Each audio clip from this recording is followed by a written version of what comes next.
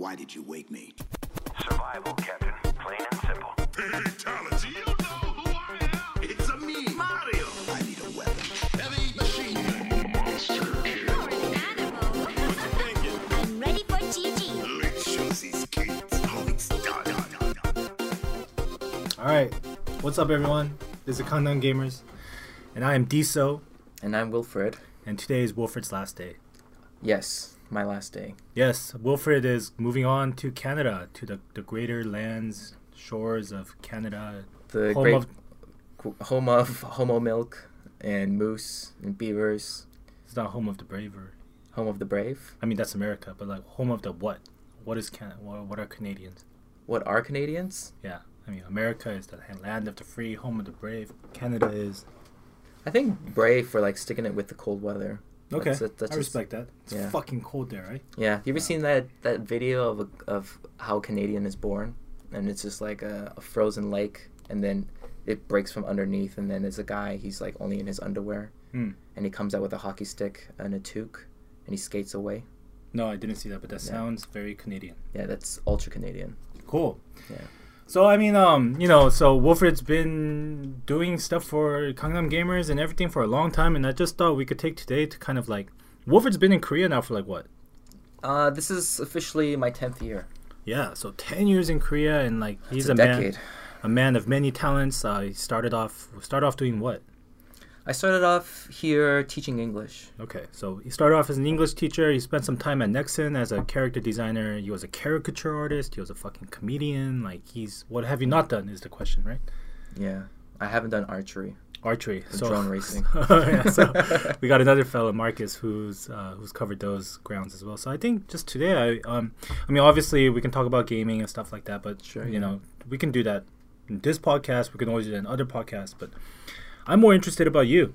Okay. You know? So like, tell us about you're leaving Korea. It's not even just you're leaving Gangnam Gamers or you're just leaving a company or anything like that. You're leaving a country and you're about to go off into a whole new world. So before we talk about the brave unknowns about what Canada is, tell me about, what is Korea to you? What is Korea to me? Fucking deep, yo. I totally Yeah, just you just- ambushing him with these questions. Ready, set, go. Korea is... So just so you know, we are in Korea. Yeah. So that's kind of what the Gangnam Gamers thing is about. We're Hence gamers. Gangnam Gamers. Yeah, we're Gangnam. We're gamers. We live in Gangnam or around Gangnam, and yeah. I think Korea is really everything that I found a lot about myself, for sure. I mean, the original intention to coming here was to just find more about that cultural side of myself, because I was born in Canada, but my mom, she's from Ecuador. My dad, he's from Korea. When we were growing up, we mostly talked in English, but I knew more of the Spanish side because of my mom. I've been to Ecuador a few times. I took Spanish lessons, but in terms of Korean culture, I didn't really know a lot. Only when my dad was mad. Like you always learn the swear words first. Your dad's Korean. Yeah, Okay. he's Korean. So he would beat you like a Korean dad. No, my mom would beat me like a Korean dad. No. So okay, The wait. So plancha. your mom was Hispanic, right? Yeah, So she's Latina, I guess. yeah. So what I've been hearing is that American. like Latina moms are scary as fuck. There's no difference between ajumas and Korean and Spanish moms. Okay, just so you know, ajumas means Korean women of middle age, and Yeah. there's something that actually happens in Korea that a lot of you might not be aware of. Is that these beautiful Korean women, you see them in their 20s, early 30s. They're very lithe, slender, beautiful. Around 40, they metamorphosize into this kind of stocky, low center of gravity, unmovable forces. They start perming their hair very curly-ish, and they're just extremely frightening beings. Yeah, I usually say that what happens is that for a Korean guy, it's very scary because at one point in your life, you're married to this beautiful Korean girl, and then one day you just wake up and then you see that you're sleeping next to Kim Jong-un, and it's really scary. So Yeah. you just married yourself to the dictator, and then your life is in a personal. And you're about to get your ass whooped on. Yeah. So and you're saying that the Latina mom is not actually very different from this. In terms of pushing your children to work really hard and kind of like the chansori thing. Chansori is kind of like nagging, Scolding. that Right. kind of stuff.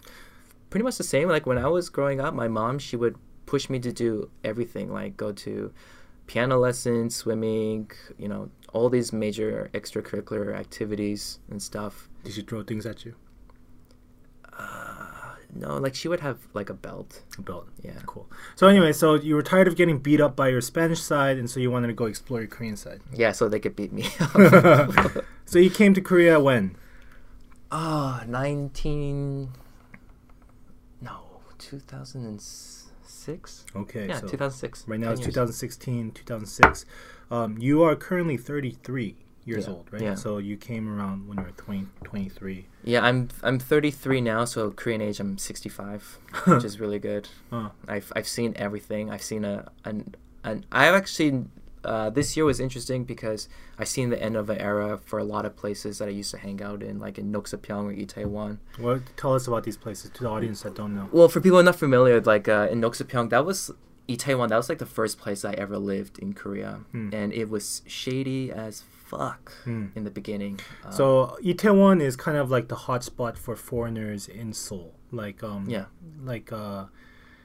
like this is one area of Seoul that you go to where you'll see more foreigners than Koreans, pretty much, right? Yeah. And Noksapyeong is right next to that. Right? Yeah, it's just like you could just keep on walking up this small hill along Itaewon, and you'll go up to Noksapyeong. It's connected to each other. These are two kind of foreigner-based communities within Seoul. Seoul has 10 million people, but within Itaewon, you've got a nice little... I guess it's kind of like Chinatown in San Francisco or something, right? Like you have all this kind of... You have this... not isolated, but you have this unique locale where everyone is like super Asian or Chinese or something. I guess that's the Chinatown for Chinese people when Right. they go there. Right. That's their Chinatown. So Itaewon is like the white, black, non-Korean person town within Seoul. It's like legit multi-ethnic. Yeah, Like multicultural. Yeah. Like, And right now it's beautiful. Like you go to Itaewon now, which I don't go very often, but some of our younger, members of our team or whatever, they go and they hang out. There's like nice bars with like not foreign, but like imported beer and like potato wedges and a lot of different foods of different cultures and stuff. Right, and it's beautiful now if you go there. But when Wilfred first came, 2006, you were saying It was pretty, like, it was hard to invite a Korean friend over because they would be legitimately scared to go there because it was very rough around the edges. I used to live beside this bar called Tony's Bar, and he just opened up when I started moving there. And at night I would hear people fighting and people crying, and there used to be this guy who was I used to say he was actually literally a panty thief at the time. There was a guy who was wanted for going to people's washing machines and like taking out their stuff, because certain places you don't have a washing machine inside your apartment. It's just like right in the front door, and then he would just take your clothes and stuff. You had to be super careful. But like Haebangcheong, I can't verify this, but I heard, there's Itaewon, Noksapyeong, and then past Noksapyeong there's Haebangcheong, and that those three areas or districts, if you will, they're mostly lived in by foreigners or expats. Because there's a low cost of living there, and the houses are the closest you can find to that are not necessarily apartments. They kind of feel like houses in a way. And I heard that a long time ago that a lot of North Korean refugees moved into that area, and because of that, there wasn't a lot of South Koreans rather, who were interested in living those conditions and stuff. And it wasn't until you start to see expats moving in there because of low cost of living and just the fact that Itaewon became what it is, that they started to find businesses to make over there. Right. And at the time there was no Bonnie's. Bonnie's is a really popular pizza place in Noksapyeong for whatever reason, or there was no churros lines over there. There was nothing. But after the 10 years, like I'm surprised how often I just see just Korean people actually just legitimately, casually, safely walking around and just enjoying it. So, enjoying the culture. So you're saying now that like you've kind of seen like the rise of this expat community within Seoul, in Taiwan and the surrounding areas, and you're also seeing some of it die off. And what you mean by die off, it's not necessarily the aggregate expat community, but you're talking about these specific locations that may have been pioneers or may have been like watering points in the past. Yeah, I mean, it was just a great place to see like real multiculturalism, and especially even in the arts now. It's getting more tell me diverse. about some of these places like you used to visit a lot, and they're kind of like dying off or something. Well, I mean, Tony's like he just recently closed down his bar. I think last week. So we had like a final day where we're just doing all the comedians who went there from the beginning. We just had like stories reminiscing what it was like the first time, because at the time when I first came there was not really much of a stand-up community in Korea. So we're talking about stand-up comedy. Yeah, which so, is another thing that Wilfred is part of. Yeah, so in the likes of like, you know, Louis C.K. or Bill Burr or any of these comedians, you know, they just stand up and say comedy, compared to Korean comedy, which is mostly, you know, slapstick, skits, something more along those lines. With someone just standing up and just, you know, talking shit. Right? Which also hasn't officially been in Korea yet on the Korean community side. I see. Like, you have not seen any stand-up comedy, but I think it'd be a really good opportunity to do that. Maybe after this whole Park Geun-hye thing starts to wind down, there'll be more people more open and brave to just kind of be alone there with a mic and just kind of say jokes that can make people laugh, but kind of make them feel like, oh shit, did he really say that, kind of a thing. So right now we've kind of transitioned from talking about, like, you know, your favorite hangout points, which are kind of dying off. Yeah. Is it? Not all of them, but there were some key points that really made a big difference in the expat community there. Okay. Right. It's Tony's. What else? What are some other ones? Well, there was any place that had open mic. There was like a Yuki's. So there's like this strong correlation between these kind of cultural points and also their tendency to have stand-up comic routines or stand-up comedy. Yeah, routines. I mean, there was places for stand-up comedy or open mic where people would want to sing songs or rap or, you know, do like poetry, Def Jam kind of stuff. So you would see a huge mixture of that, and some places they just kind of died off, and then you would always see the expat community just adapting from another place to another place. So it used to be mostly in Itaewon, and then it kind of moved to Nyoksupyeong. But these days you see a lot more of that going on in Haebangchong. So Haebangchong is kind of like the new area for expats to do more creative expressions on a regular basis. So I guess what you're kind of saying here is that there's a correlation between having like this there's kind of like this correlation between having between creative expression and expat community bonding and gathering. Yeah. I see. Yeah, and why do you think that is? I mean, that's one of the things you have left when you don't want to just hang out and just drink your weekend away. Right. You know, like or teach English. Right. I mean, you're teaching English anyways, but there's some people you really can judge. I don't want to say judge, but for lack of a better term, you really can see a person's character by what they do on their free time. And I've seen a lot of great expats who come and gone. Some are still here. Some have left to do other great things. And even though they're teaching on the full time, they would still consider themselves as either being a filmmaker or a singer. And then from that point on, when I first met them to now, I think most of them have been doing really well. So I think the interesting part about this conversation is that, like, you know, you have in Korea a very work-driven culture, but then most of the expats that are here in Korea are doing work that they're not interested in. I mean, there are people who are very passionate about being teachers, right? And you have to respect that as a profession, and that's a career choice they've made. Sure. But there are a whole bunch of expats who have just kind of come to Korea for whatever reason, but not necessarily to do their job.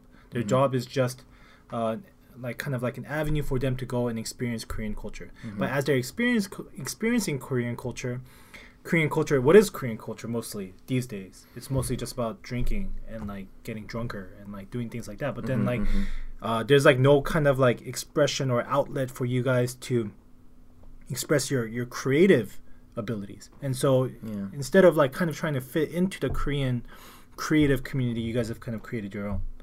Yeah, I mean, there's some places that have a bridge where it's accessible for both people, but there are certain places where it's clearly, you know, mostly expats go to these particular avenues and stuff. Hongdae is like, it has its own thing as well. Right. It's like, especially for young Korean creatives, it's really, really good, especially for music and stuff. Right.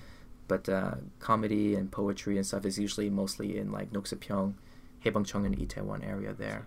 I mean, I think that's really the interesting thing. It's like if you have a job that doesn't really challenge you mentally, it doesn't really stimulate you intellectually, right?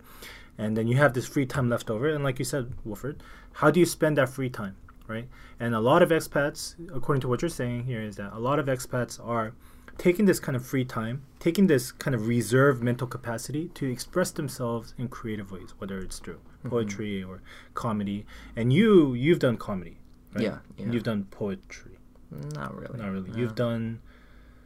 Well, I've done stand-up comedy, some music, acting, and improv.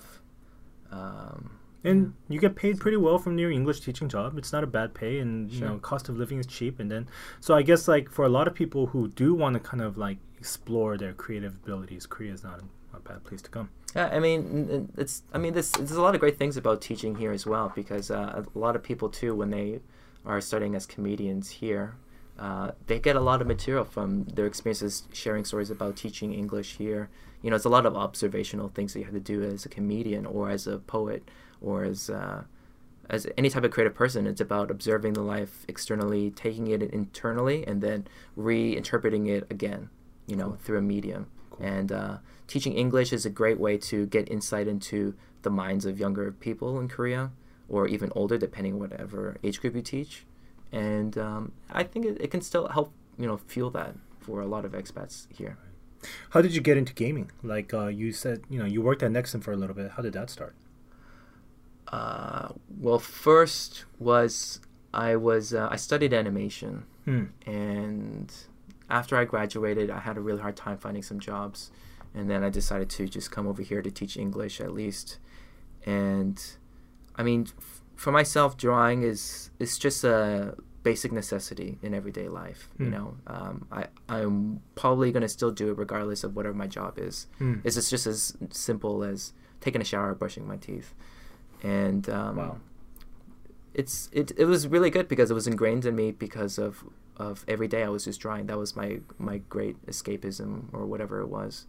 And I know I loved games and everything, and I had the opportunity. Like I was teaching schools here. I was teaching like from kindergarten to seniors, and then from school to school, I got a chance to help this one guy make a kindergarten down south, like near Bomgay area. Wow. And then I was responsible for making the extracurricular books for English, and I drew all the cartoons and the images for it. So I made a workbook for them and like an art course for them. And then at that moment, I had a great opportunity to work in Nexon because I had a friend that was working there. And then he just said, work on your portfolio, and I just tried to make more new things. And then that was kind of like my first step in there. And I decided at that point, I was like, I don't really want to teach anymore, because I finally had this opportunity to kind of work someone inside the, you know, the realms of what I wanted to get into. So tell me, what was that experience like working in a Korean gaming company? I mean, Nexon is as big as they come. It's the biggest company, biggest Korean company. Yeah. Yeah. I mean, I didn't really know what to expect because I never worked in a kind of game company or animation company before. Obviously, it's totally different from teaching English. Kind of just very quiet, you know, people were mostly to themselves, and the stuff that we talk on the podcast, I kind of witnessed it a lot in terms of how they create a product, not necessarily creatively, but like more systematically. They try to find these particular methods. Like I remember one time we were trying to make a game, and they just kind of wrote down all these genres of types of games, and then they would get everyone in the office, choose what type of genre are you interested in. And then they would write down a bunch of titles, and then choose what title you think would work and stuff like that. And why do you think Korean games have such shitty stories? It's just because of the method of how it's just the method of how they work on it. You know, like it's the last piece that they sometimes don't even work on. So the story is not what drives the content.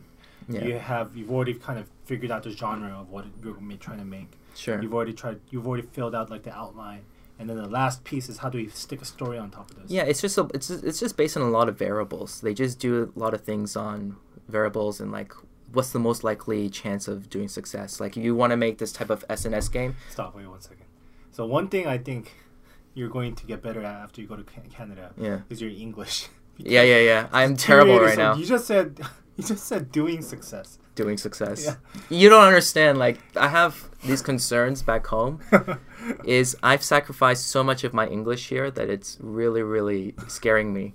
And when I go back home, there's going to be situations where I'm talking to my friends and they're like, hey, you want to go to the club? I'm like, yeah. And I'm going to be saying Konglish shit. Yeah. Just like, yeah, son. Like, what the fuck are you talking about? Like, Well, I what are think you one of saying? the best Konglishes is like the way Koreans use sex as a verb. So instead of saying like they had sex, they're like they sexed. Yeah, Or, sexed. I'm gonna sex you or something Yeah. like that. Even the small things, like I drop a pencil and I say aigu or whatever. Yeah. Anyways, Kinda like what were we talking about again? Sorry. Just the game industry, about how they're structuring things. Yeah. And it's just based on variables. They just, if you make this type of game, this has a 60% chance of doing well. And then what if we apply this genre to it, zombies? Oh, now it adds 15% more to it.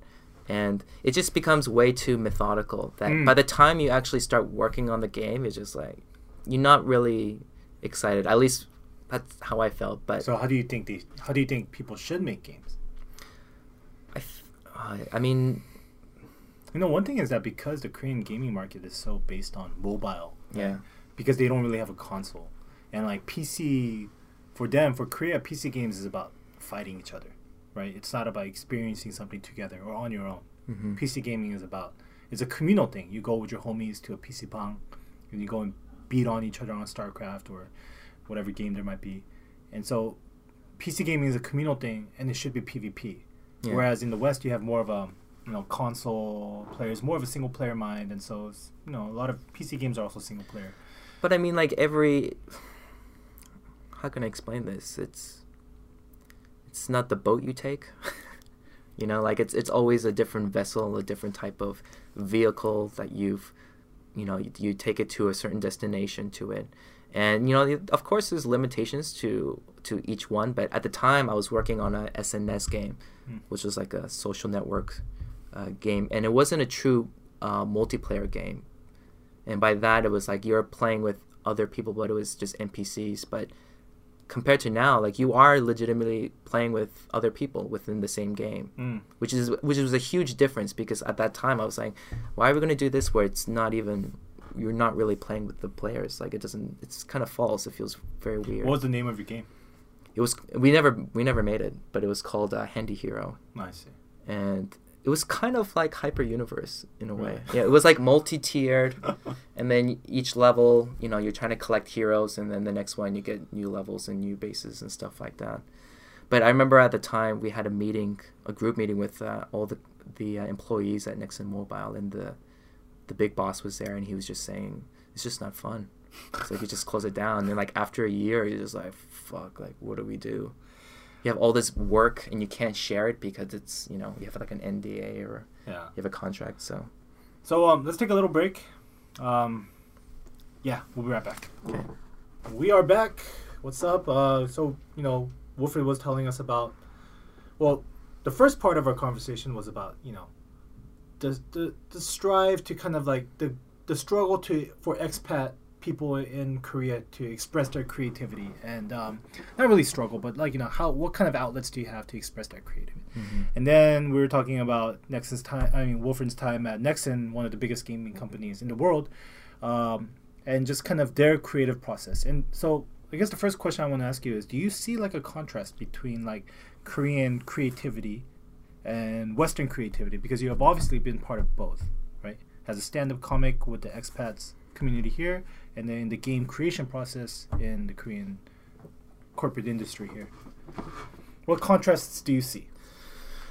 Hard question. I think, no, I'm really feeling it, because I think Koreans are trying to reason out with logic an emotional response.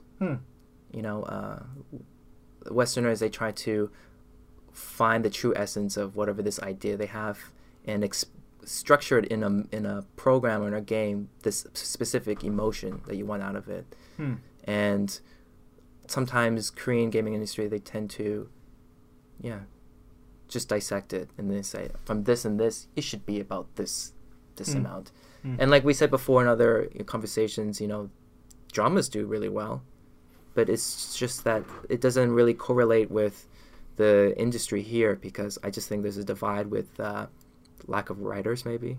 Well, here's the with thing: the backgrounds. Korean dramas and also the K-pop industry. It's like they have a formula, just like the formula you're talking about for Yeah, creating sure. that game. Yeah. They have a formula, but they figured it out. It's like we need this much melodrama. We need this girl to be in this sort of family situation. We need this rich guy to have this type of car, and then they just kind of mix and match, and then they go, we'll take this actress and this actor, and we'll make something. Right? Yeah. Same with K-pop. I mean, even there, it's even more formulaic. It's like you got this type of sex appeal that you want to hit. You want to have this type of catchy tune that has this type of refrain, and you just kind of add them all up together, and then you're going to have a song that's guaranteed to stick in your head, or at least something to ogle at, right? Yeah. And again, it's all formulaic, right? Like they're just restructuring everything to kind of dissect each emotional part that you're supposed to trigger.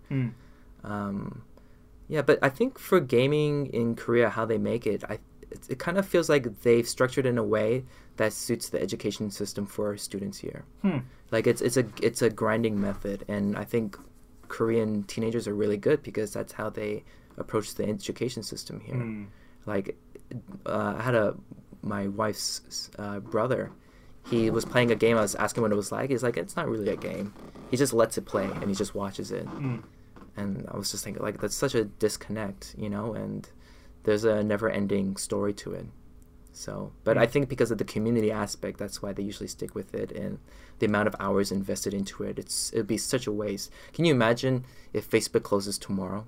Like, it would be a lot of devastation because people put years of photos and everything. It'd be really hard to kind of stop a lot of people for quitting Facebook to try another platform because so much years of emotional investment of your images and things you like and a huge database of that. It's the same thing kind of like with the gaming industry in that respect. So What do you mean? Like, so like if you quit, you're kind of so... You've invested just so much into time. it. Yeah, that it's really hard to get out of it. It's just like a relationship. Like you're with a person for like 5 years or whatever, and then you realize, the longer you stay in it, the harder it is to get out because you invested so much. Like this person knows so much about you, and when you leave, you're not going to take 100% of yourself when you leave that relationship. It's going to be give and take. Some of it's going to be taken with them and vice versa. So, I mean, I think a lot of it has to do with, the education system, I think, is a good point. I think another thing is like, just this kind of the fear, they're very risk averse. So it's like, the first question that comes into their mind is like, how can we make sure that we don't screw up horribly, right? And the second thing is, how can we make money? Or maybe those maybe they can be reversed in priority, but it's just like everything is about the bottom line, right? When they're going into this game creation. So even if they had like some really creative ideas, it's like, will this make money or will this not make money? And it just kind of stifles any sort of like potential ideas that could be really interesting ideas. And I don't know how you get around something like that. The Korean industry, gaming industry right now, there's just so many companies out here all trying to make it, all trying to struggle, and all going through the struggle. And I don't know, I mean, when I think of like interesting games, have you ever heard of the game called Sword and Sorcery? Yes, I have. Sword and Sorcery, Sorcery, right? yeah. So $4.99, right? It was a paid game. It was pixel art. Yeah. I love that game. It's an amazing game. 2012 Game of the Year. And that was kind of around the era where the games that you see now wasn't necessarily there. And it's still really unique. And I was a really big fan of it because Jim Guthrie, he was the composer to it. The music is stellar in that game. It's right? because of the music. Like the game was structured around the music. Right. And that was actually produced in Toronto. And I had a friend of mine, he worked in that company. And at that same time, I was working in Nexon. Right. And I was showing these guys this game. I'm like, guys, this is like super innovative. It's so crazy because at that same time, I was also at Gameville. Yeah. And I was showing them Sword and Sorcery as well. Yeah. It's like you have this game here that actually forces you to put on headphones. Yeah. And it forces you to just go through all the storylines. Whereas every Korean game is just you skip the story, right? Right. And it was like hugely innovative in terms of interaction with the game itself. And you then had to turn the device to fight, right? Sure, you yeah. went from this mode to portrait mode to start using your sword and things like that. And that was kind of like the high aesthetic of bringing back retro pixelation games because of that game. Because the artwork in it was really good despite it being like a pixelated game. And the music was awesome. And I remember reading interviews about Jim Guthrie talking about like he would just make songs and then they would figure out ways, what's the best way to implement this, whether it's like walking a passage from point A to point B or this triggers a particular That is so response. crazy. So they made the song before they made the game. Yeah. Is what you're saying, right? They made a song and they're like, okay, this song sounds amazing. How can I get a game mechanism or mode to fit into this song? Right. That's fucking so cool. And if you look at the titles, it'll say Jim Guthrie's name is on the front. Right. You know, he's like right in there. And another person that you would see that would do the same thing, who kind of pioneered a lot, was Hideo Kojima. You know, he was in PlayStation 1 once he started, you know, interpreting Metal Gear Solid in a 3D platform. He was the guy who really kind of also pioneered true cinematics. You know, if you look at that game now, it's really shit because like the polygons are, you know, it's very distorted. But at the time, he had a really strong, unique aesthetic to what he was doing. He had like legit music. I forget the composer's name, Henry Williamson or something. Like he did music for like the Rock, you know, like a lot of Michael Bay films and stuff. And it was epic and it had a long storyline. And when people play a Hideo Kojima game, they stay there to listen to the entire story because those cutscenes are like 20 minutes long, you know? And when you see the new trailers for Death Stranding, doesn't show any gameplay at all. Shows high concepts, a lot of like really, really deep symbolism ingrained that it's so much, it's intertwined into his own personal life and his own problems with Konami and everything. Yeah. That they see so much into it, that they invest so much into Hideo Kojima that they say, wow, like anything he does, they really want to know more about him in order to figure out what is this game truly about. So like what we're kind of talking about here is like you are starting with not like a macro level view of how you want everything to fit and then trying to get things to fit in there. It's like you start with one precious, beautiful element and then you design something around that. Yeah, yeah. That sounds like it would be awesome.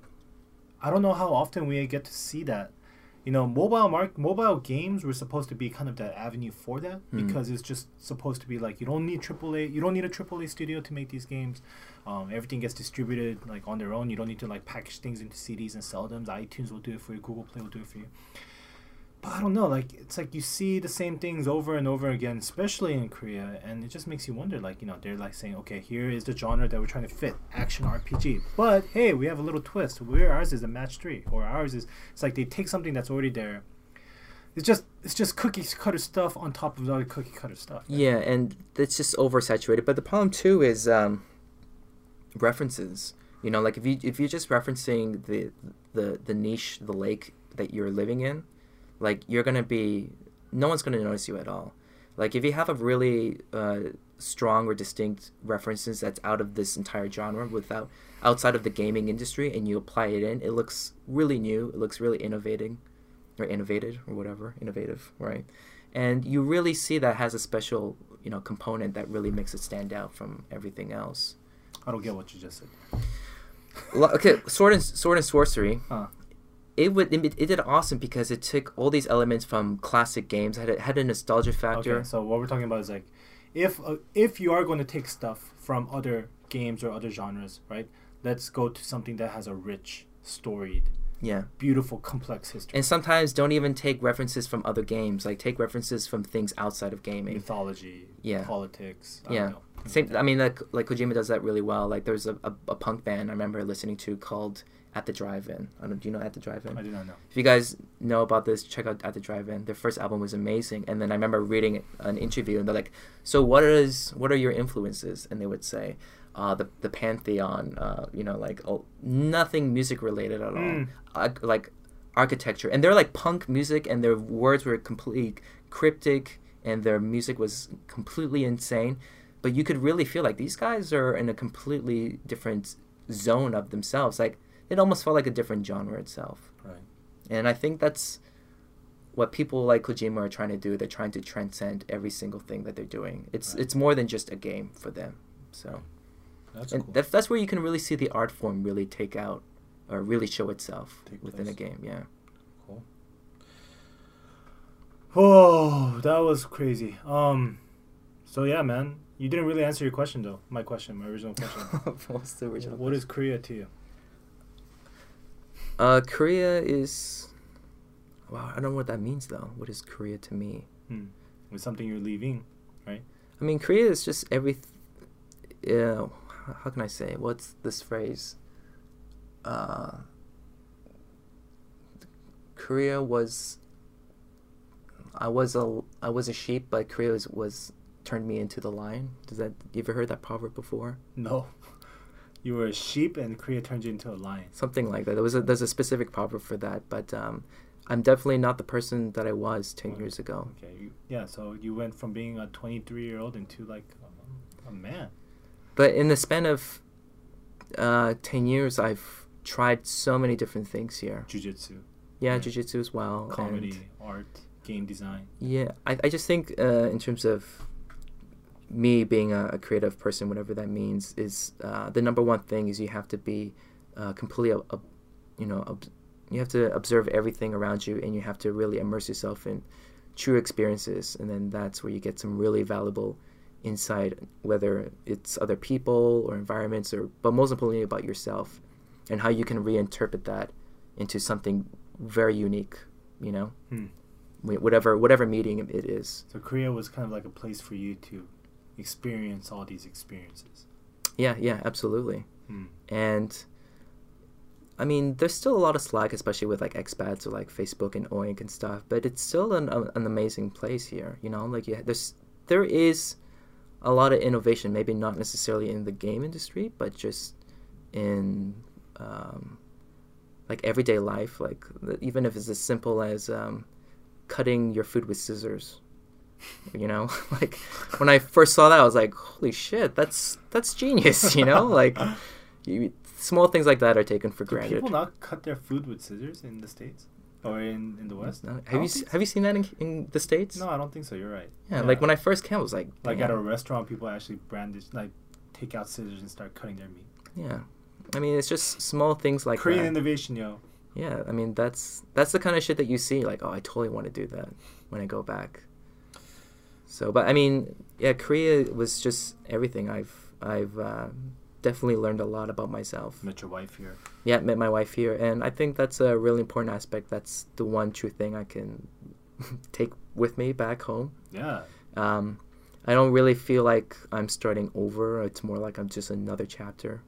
Yeah. And I'm really looking forward to that, because how I tuned to moving back to Canada, it's kind of like you're living in a Christopher Nolan film. You spend your life in Korea, which you thought was just months, but ends up turning into years. Very, I say this too. I always say like living in Korea is kind of like Chronicles of Narnia, Lion in the Wardrobe. Like, Yeah. When that little whatever brothers sisters set, they go into the wardrobe and then they're like they become kings and queens and shit. And they come back and there's just like only a week or something like that. Yeah, and it's just like Interstellar, right? Like he comes back and then it's like, oh my god, my daughter has like a whole family there. But I think that's one of the hardest reasons why expats can't leave. So are you afraid of this kind of, not if it's not a culture shock, but kind of like this time shock? No, because I mean, maybe no, not at all. Because if anything that art taught me, especially when I'm trying to get rid of a lot of things at my house, is the most important things is usually the stuff that's not materialistic. You just all that experience that you can gather around, you can gather with, to bring it back home, and yeah, that kind of stuff is definitely more important. So I'm not too scared about that kind of stuff. Art, I just drew so much shit here over the years that it's really important to be creative and be an outlet, but not everything is precious, and it's really important to kind of destroy a lot of things that you create, because I remember I used to teach art classes here, and then I just draw this, as an example of a person, and they're like, wow, that's amazing, and then I would just immediately just rip it up in front of them, and they're like, what are you doing? And I'm like, Dog life, man. I'm just like, this is a really important thing that you should do. I used to teach them a lot. I'm like, I would tell them, okay, take 10 minutes to draw this, and then they would really work on it, and I'm like, okay, now rip it up. And then they would be like, what? And I would just say, this is like the most important thing you're ever going to learn, is that you really have to let go, and it's you trusting yourself that you're always going to make something even better. That is fucking deep, man. Yeah. I did not know you had this in. I mean, like, of course, I always knew you were a creative guy, but this is like savage stuff. Yeah, I mean, but I'm like, you can take a picture before you rip it. Like, that's fine. But caricature taught me that too. It's like everything that I'm giving away is just temporary. It's a service for other people, but there's something that's not good for anyone else, and you just gotta destroy it. You just gotta move on. Like, think about your computer. You have 5 years of trips that you take in pictures. Can you imagine just losing that stuff? I've lost like so much shit on my computer. Devastating at first, but then I just move on. Like, just have to find something else to do, and the most important things is going to stick with you, and that's your ability to create and be innovative that way. It really forces you to adapt really well. That's cool. Yeah. Can we? I mean, you're leaving. You'll be back in Canada in January-ish, right? Yeah. Yeah, it's gonna be awesome. We will keep in touch, right? Yeah, absolutely. We should do this every once in a while. You can report back from the frozen tundra of Canada or something. Yeah, and I should really say here that I'm really grateful for Dan and everyone here for giving me an opportunity to work here, because this company and Gangnam Gamers, what it represents, is really, really interesting. Like, I think people are really starting to get what it is, and so are we in a way. But it's a really important aspect to kind of show another insight of what expats can do, and give you guys all a unique perspective on what it's like through a multicultural, window. One thing I would like to add to that is, like, working in Korea now for about 6-7 years, I've gotten a chance to meet a lot of people from the expat community, and I don't know why we all came to Korea. We all came for different reasons, whatever, but it's just there's so much untapped talent here, and honestly speaking, I take advantage of it. It's just like there's so many talented people here. Yeah, absolutely. Let's give them opportunities, and we can work together and come up with something great. And it's been totally a lot of fun. And you guys, if you're bored with your job or if you're bored with your life here, like, there are other opportunities there. You guys need to go seek them out. Yeah, absolutely. And it's always for the better. Just make yourself grow. Yeah. So thank you to Dan for this, and I'm really grateful and happy to meet everyone here as well. Like, the future of Gangnam Gamers is going to be super interesting, because there's so many other creative people that you see in front of the camera, even behind it as well, and there's a lot of opportunities here, and it's really about how we interpret it, and that's going to give you guys a really interesting perspective into what Korea can really be like. I mean, we're not on camera, so you can't see me blushing right now, but thank you for the thank you. It's all good. And, of course, thanks to you as well. Let's wrap it up here before we start crying. And yeah, we'll edit that in later. Yeah. All right, guys. So that's it. Goodbye, Wilfred. And we will see you again. Take care, guys. Later, guys.